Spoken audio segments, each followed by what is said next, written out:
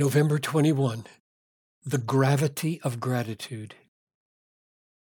But understand this, that in the last days there will come times of difficulty. For people will be lovers of self, lovers of money, proud, arrogant, abusive, disobedient to their parents, ungrateful. Notice how ingratitude goes with pride, abuse, and insubordination.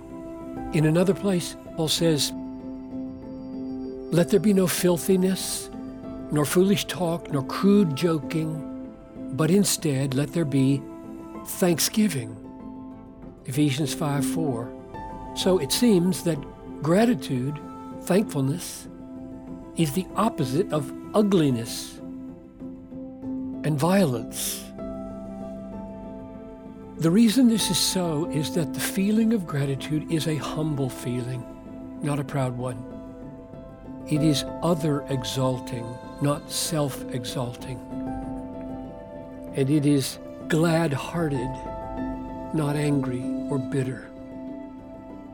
Bitter thankfulness is a contradiction in terms. The key to unlocking a heart of thankfulness and overcoming bitterness and ugliness and disrespect and violence is a strong belief in God, the Creator and Sustainer and Provider and Hope Giver.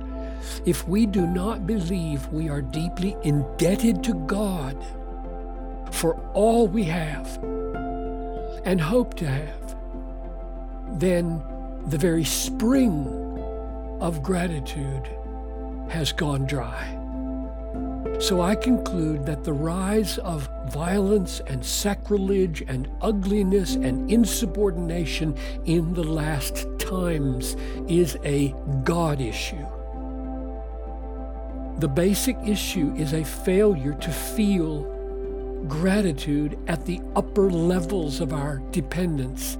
When the high spring of gratitude to God fails at the top of the mountain, soon all the pools of thankfulness begin to dry up further down the mountain. And when gratitude goes, the sovereignty of the self condones more and more corruption for its pleasure. Pray for a great awakening of humble gratitude.